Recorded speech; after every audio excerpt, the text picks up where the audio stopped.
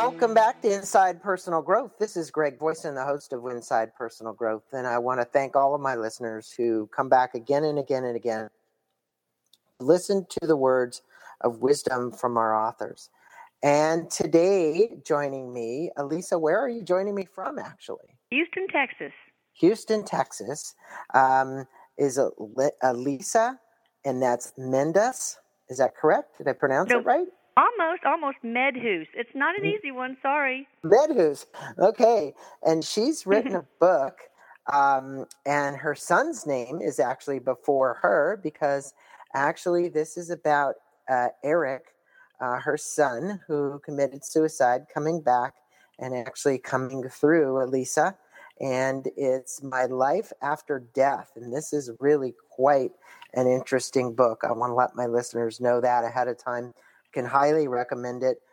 Very intriguing what Elisa has written here. And Elisa, I'm going to let them know that you're a physician and a mother of 5 who's practiced internal medicine for over 30 years. She's the author of 3 award-winning parenting books and has lectured on parenting for schools and parent groups, corporations. After the death of her 20-year-old son, Eric, she began journaling in her grief and blog calling Channeling Erik, ERIK.com. A strong belief in science, she formerly viewed spiritual matters with skepticism, but she's obviously come a long way since then and is now joining us, speaking with us about what Eric has been really kind of telling her from the other side. Now, you know, the book is at points graphic. And, you know, Eric's life story is truly amazing. Bipolar young man. I know the issues of suicide, for personally, I was a member of the Yellow Ribbon Foundation, and I organized a chapter here in San Diego to help prevent teenage suicide prevention. Can you tell our listeners a little about Eric and what you believe really led up to his suicide? Well, before he was 14, he was just such a remarkable kid. He was very, very affectionate. But he also had, and you can see this in his writing too, he also had this mischievous streak. And he used to love to tease his siblings or his parents. We were the brunt of many pranks from Eric.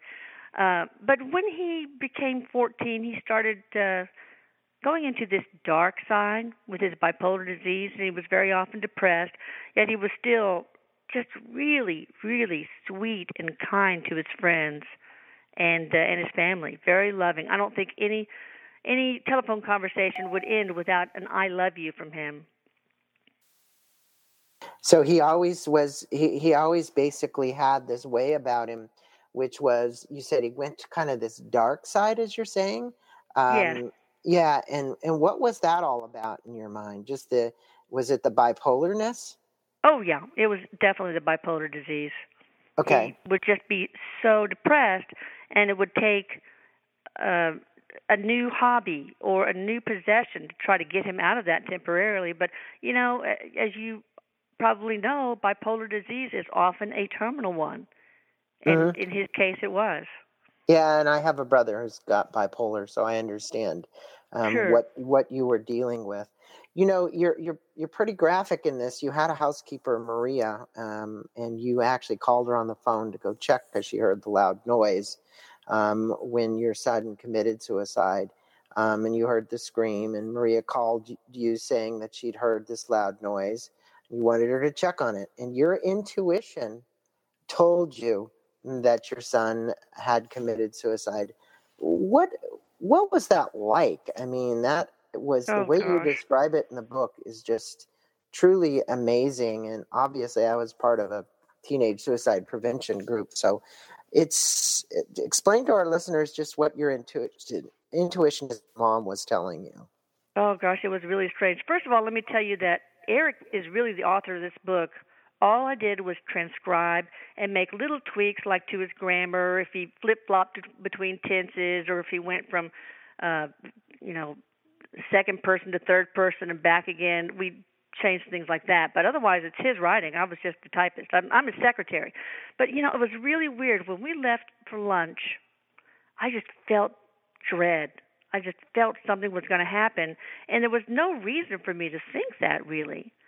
And when she said she heard a loud sound, I don't know why I would have thought that he committed suicide with a gun, because we didn't have any guns in our house. We found out later that a friend of his purchased a gun for him because he was underage, because they wanted to go target practice. Mm-hmm. So it was just a strange sense of uneasiness in my stomach, in my heart, as we were driving to go to lunch, leaving him behind alone with Maria in the house. Well, now you mentioned that Eric visited you from the other side almost immediately after his suicide. What did he want to tell you and the family on those first visits that he made to you after he committed suicide? That he was okay. And, I see that this happens in a lot of cases when deceased loved ones try to get messages to the ones that leave behind. It's almost always to let them know, hey, I'm okay. I'm not suffering anymore. And the first visit that was just so impactful for me was not to me, but to my atheist father. See, that was really difficult for me, being raised by atheists and being a physician, living in a world of science. It was very difficult for me to answer the question, where is Eric? Does he even exist anymore? But then 3 days after Eric's death, my atheist father, my militantly atheist father, okay, called me on the phone, panicking, saying that Eric had just appeared right before him and then transformed himself into a little boy version of himself and crawled up into his lap. So my father was so startled. And that's what started me in my journey, basically, from skeptic to believer. Well, now you mentioned that Eric communicates through spirit translators, that he has told you about death, which what he's told you about death is very comforting. You mentioned that it's your hope with this book to help to demystify death. What would you say he is really saying that you can tell our listeners about demystifying death? Well, it's not really the end. You don't really have a loss. You only shed your body, and of course the mental and physical illnesses that may have plagued that body in life, and you just transition into another dimension, a parallel dimension. That's it. Everything else is the same except you are bodiless and in another dimension. And that being said, he wants it to be very clear that you can continue to have a relationship with your loved one, like I have with Eric. We communicate every day, not only through spirit translators, but I talk to him on my own as well. So he wrote on his last day that it was like many other of his days. It was kind of a roller coaster. He really hadn't planned his death. How do you explain or begin to understand him wanting to end his life if this had been like a typical day? What has he told you about driving him to that particular moment? I think he was just tired of disappointing people. He had taken a bunch of our possessions and pawned them, and so he got fussed at. And I think that was just the last straw. But in retrospect, it was. But at the time, it didn't seem like much of anything, because this was very common. These sorts of things were very common in our relationship with Eric. Bipolar disease creates a lot of conflict, a lot of family drama, and this was just one of those instances. Mm-hmm. Yeah, he says this, that Eric states that he hung around you guys during the funeral arrangements, and that during the funeral, he saw you and your husband kind of going back and forth. What relief, if any, does to you is it knowing that he was there to kind of provide you guys? Did you really understand at that point that he was there? Had you been having... Okay. No, I was definitely not there. I was absolutely numb and not open to anything at all. But when he talks about his visiting his own funeral, that's one of the first times that you start to learn what the difference is between being a human and a spirit. For example, he was able to see people through different perspectives. He could look at his sister Annika from above and, face on or any other perspective at the same time and with clarity. Plus, he could perceive all these thousands of thoughts coming at him, but he was able to process them very clearly. So in this book, you do learn what it's like to be a spirit and what life in heaven as a spirit is like. Well, he recounts his transition to the other side and walking into the light, and it actually didn't happen immediately. What do you have to tell our listeners about your understanding about his transition to the other side and not being afraid of this? Because he ultimately did walk to the light, and he explains how he walked to the light. That part I found quite interesting. Can you tell our listeners a little bit more about that and what you got it from the writing? Because obviously this whole book has been written from him through you. Yeah, actually, the spirit translator Jamie Butler translated. I channel him, but I only do that for my personal reasons. Mm-hmm. I don't publicize anything that I channel from him, either on the blog or in the way of books. But no, he says that that the way you cross over has a lot to do with the belief system you have about crossing over when you're alive. If you believe there's going to be a white tunnel, there's going to be a white tunnel. If you believe that there is no life after death, you're going to just experience blackness, darkness, nothingness for quite a time. Eric really didn't have much in the way of belief systems, and all he wanted to do was hang around us. He didn't want to leave us. But eventually, the crossing over process did occur. He felt like he was being dragged by some cosmic fisherman, I think he said in the book, but just pulled on a fishing line. And then all of a sudden he was in this white room. Yep, and then he made his transition, right? That's right. And then that's when he met my sister Denise, who died several years before. Right. And Aunt Denise, was his spirit guide. Eric speaks about afterlight and his vantage point from heaven. Can you tell us about the comfort that she kind of provided to him? Because it sounded like throughout this later part of this book, Aunt Denise was really quite an element in that whole transition. Oh, yes. They were very close. They were very similar. Both of them troubled in similar ways. Although she did not have diabetes, she did take her life. I mean, she didn't have bipolar disease, but she took her life because she had so many complications and such a terrible life from her diabetes. And that was the first smile he saw. And before that, he was frightened of where he'd end up. Where was he? First thing he asked was, "Am I in hell?" And Denise just laughs and says, "No, just why do you think that? Because I'm here?" So that was a little levity right after crossing over that he enjoyed, and that provided a lot of comfort for him. You're right. So what other spirit guides has Eric met that have helped him in his transition from the other side to the other side? I can't remember their names, and some of us he didn't really share the name, but one person that helped him a lot was kind of a spiritual therapist called Kali. And she helped him understand why he lived the life he did. She also went over other lives that he experienced, future and past lives, and sort of helped him understand how they influenced his life as Eric Medhus. And ultimately, she helped him forgive himself for taking his life. And so this particular spirit guide made him okay with that fact that he had taken his life. Eric wanted to know why his path and separation had created so much suffering. That is when God came to him, as he explains it in the book. What have you learned from Eric's encounter with God, and how has it helped you and the rest of your family? Well, he's taught us that God will appear to you when you need him or her. It's really genderless, in a way that that you want. If you want him to come as a telephone booth, she will come as a telephone booth.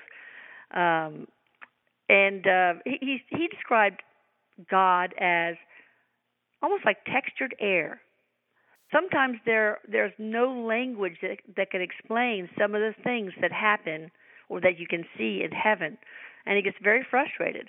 But in essence, he says that God is all there is. Everything is energy, and God is everything. It's this sentient, self-aware, all-encompassing energy. And your understanding of that, because you didn't have a lot of spiritual belief yourself, what you're saying is, your father was an atheist, and you came from this background of that. Obviously, Eric's death and his ability to come back to you has made a huge transition for you. What about your husband and the rest of the family and everybody else that you're around? Where are they with this? Well, I can't say that all of my friends will subscribe to these beliefs, but my entire family and most of my friends do. They're very open, and some of the signs that Eric's given us have just been so indisputable, like making unplugged appliances work, calling us on the telephone, manifesting airsoft BBs at the ceiling and having them drop to the floor, turning on water faucets right as we're watching, full blast. So, you can't just always dismiss that. Plus, we actually have recordings of his voice on several radio shows, and you might want to listen to the recording of this one because he might honor us with his presence, and so that gives us great comfort. There's just too much evidence to deny his ongoing existence. Wow, it's just so phenomenal when you think about it, because you don't. You obviously hear about this, but you don't hear about it to kind of this depth, especially on a suicide. Now, we've had a lot of famous figures, one of the last one being Robin Williams, who committed suicide. What is it that, in your mind, Elisa, when somebody goes through so much pain and suffering up to that point, there's always been this kind of belief that, number one, that it's a selfish act, and two, because it's painful for the people that are left behind. But the reality is that, what are kind of your beliefs around this whole thing of suicide? You've had to have worked through this quite a bit, and I was involved with an organization called Yellow Ribbon Foundation for Teenage Suicide Prevention. Well, I think that what Colley said to Eric is that a death is a death. It's just like a birth is a birth, whether you come in C-section or breech or head first or whatever. It's still a birth, and again, the same thing with death. So there should not be any judgment behind suicide, because but there is how much a person. But there is a lot of judgment in our society. There's a ton of judgment around somebody taking their life versus them dying naturally or accidentally. So it's almost this willful intent, and our society has this huge stigma around suicide.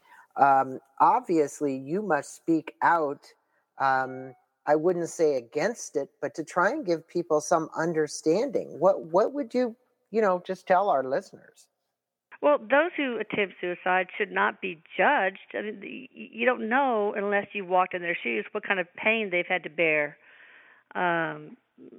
So we need to basically destigmatize mental illness as a whole and reach out to these people.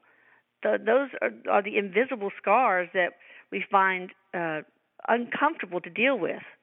And Eric does talk about mental illness and how he felt like so different from everybody else. Like everybody was wearing the same size shoes, and he was wearing shoes that were 2 sizes too small. And people would be afraid to connect with him because he was so different. So I think instead of just approaching it from the side of suicide attempts and suicide, is we need to be preemptive and try to have a better understanding on a spiritual and a holistic level of mental illness itself. Well, that's a great way to frame that up, and it's also important that people understand not to put that stigma around it, and to really understand that there is a huge, the number one leading death in America is a result of teenage suicide. And it's quite alarming that we have this many kids that are having this much in the way of challenges. What would you want to leave our listeners with, Elisa, as an overall message about My Life After Death, this memoir from Eric that he's left for you and the rest of the world? Because the book is really, really, I just want to say to my listeners, at points it's graphic, but necessary to get the message across, and it is Eric telling it in his words. What would you leave my listeners with? Well, this book does so much to demystify the concept of death, because you get so much detailed information, not only about death, but about life as a spirit and heaven. But what I've learned, and I'll tell you, transcribing this book has healed me like nothing else as far as my grief is concerned. Uh-huh.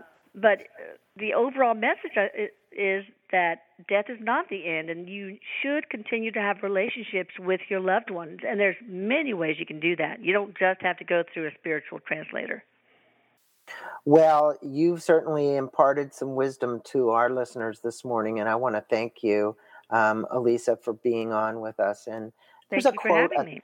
There's a quote at the top of this book from Victor Zermatt, I guess it is. He's a doctor, and I love this quote. It says, "My life after death will explain your understanding of mental illness, suicide, spirituality, love, and the afterlife.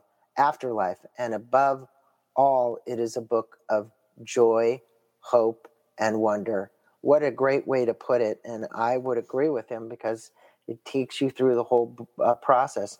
Thanks for channeling, Eric. And for my listeners, if they want to learn more about you and Eric, what are some of the best websites for them to go to, and YouTube videos and so on?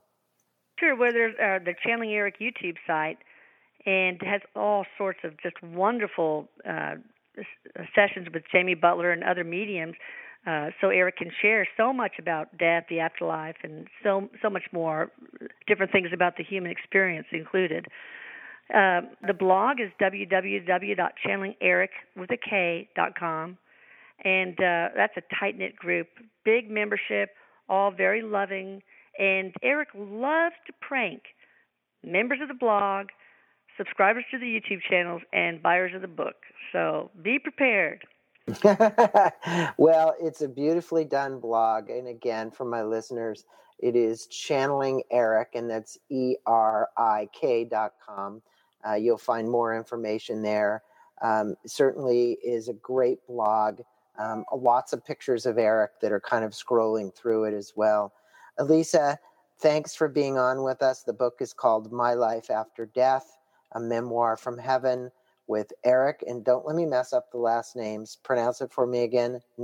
Medhus. Medhus. And Yeah. Elisa Medhus, MD. And Elisa, again, thanks for writing this book. And I really should say thanks to Eric for writing this book and letting us know not to fear death. Thanks for being on. Thank you for having me.